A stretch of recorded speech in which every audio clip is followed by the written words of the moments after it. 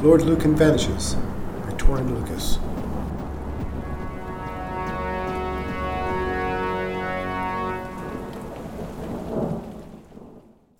Chapter 4.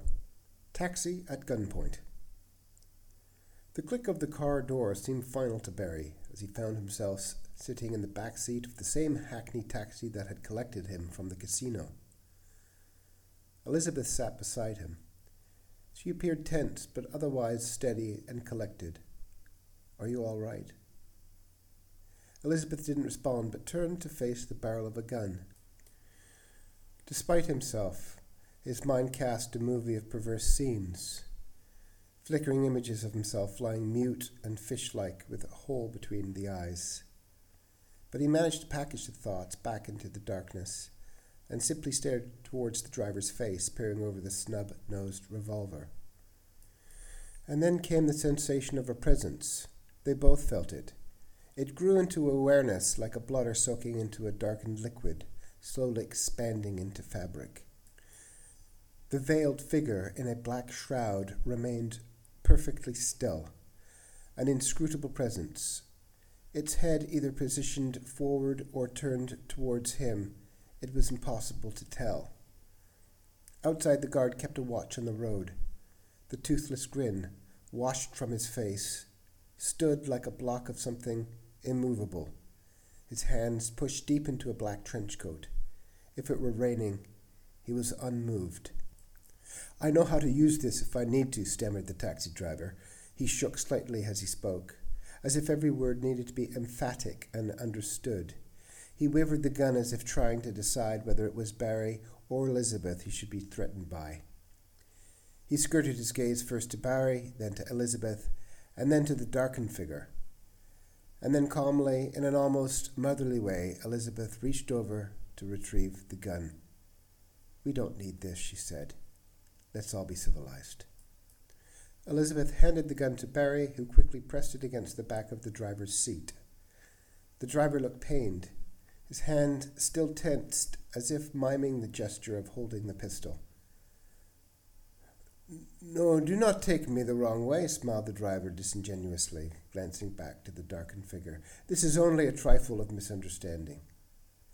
Elizabeth, sensing an opportunity, now spoke with a slow enunciation, as if everything depended on the question. "What do you want?" The driver blinked. "You've been following us and threatening us. Start talking." Barry stole a quick glance over to the guard standing on the pavement outside the taxi, looking stern but oblivious to the turn of events inside the taxi. "Our business is the map," sighed the taxi driver. "The solution to the Panchatantra," he continued patiently, as if stating something obvious. "Mr. Barry, you brought the map here to England. Have you forgotten India? It hasn't forgotten you. You know quite rightly that the map holds many secrets and powers. Have you forgotten?" "I don't know what you're talking about," snapped Barry.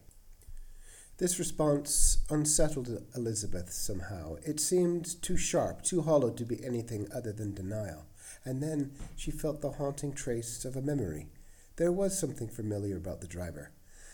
She looked back to Barry, whose face then seemed filled with an abject horror, as both he and the driver stared at the darkened figure seated in the passenger seat, still and yet present.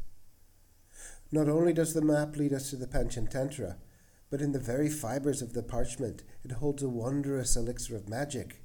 You know all of this, of course, Mr. Barry."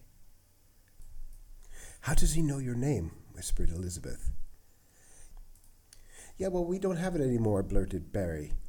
"So if you want to be giving me my money, we'll be buggering off." Elizabeth held Barry's shoulder. She sensed he needed reassurance. His fear was something she knew would alter his judgment and trigger him. "Oh, it does sound like a lovely, mysterious map," said Elizabeth, trying to calm nerve. But she, too, found her gaze diverted to the dark figure. "Yes," continued the driver, resuming his strained nonchalance, "the map unfolds the chakra to the universe. It is sleeping Vishnu's very dream. Everything you see is Vishnu's dream. You and I are but a figment of that dream. We all have the chakra located here at the navel. The taxi driver paused to prod his lower torso, as if to indicate the location of his navel. This is the chakra, the lotus flower, to Vishnu. Mr. Barry can tell you all of this. The driver smiled and closed his eyes. The orbits rolled up as the lids closed. Legend has it that the map of Mr. Barry's leads to the location of the Panchatantra, and of course the means to get there. It holds the destination and the carriage. It is the solution to all of the equations, to being, non-being, and reveals the connecting threads that binds us all. The connecting thread. Elizabeth looked impatient. The connecting thread, she said.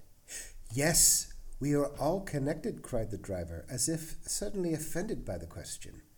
It is this that binds and unfolds the galaxy and all its living things. The driver's voice was rising now into a growing pitch. It is the thread that binds the dreaming Vishnu to our reality. Mr. Barry, you know this. You were aware of this when you lost your map. I'm aware of nothing, shouted Barry. It was greed that commanded you. The figure in the front began to slowly turn, rotating its ill-defined shape. I didn't mean to lose the map, said Barry. It was a mistake in the plan. Elizabeth knew then that Barry was near his breaking point. His patience was thin at the best of times, especially if he felt he wasn't in control. Especially if he'd been drinking. There would be little between him and irrationality. The gun began to wave in his hand as it tensed around the metal, as the shrouded, almost discernible figure began to take form out of the shadows of the veil, saucer-eyed and menacing.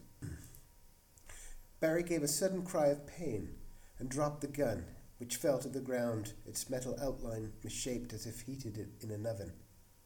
The form of the waiting guard had suddenly filled the window.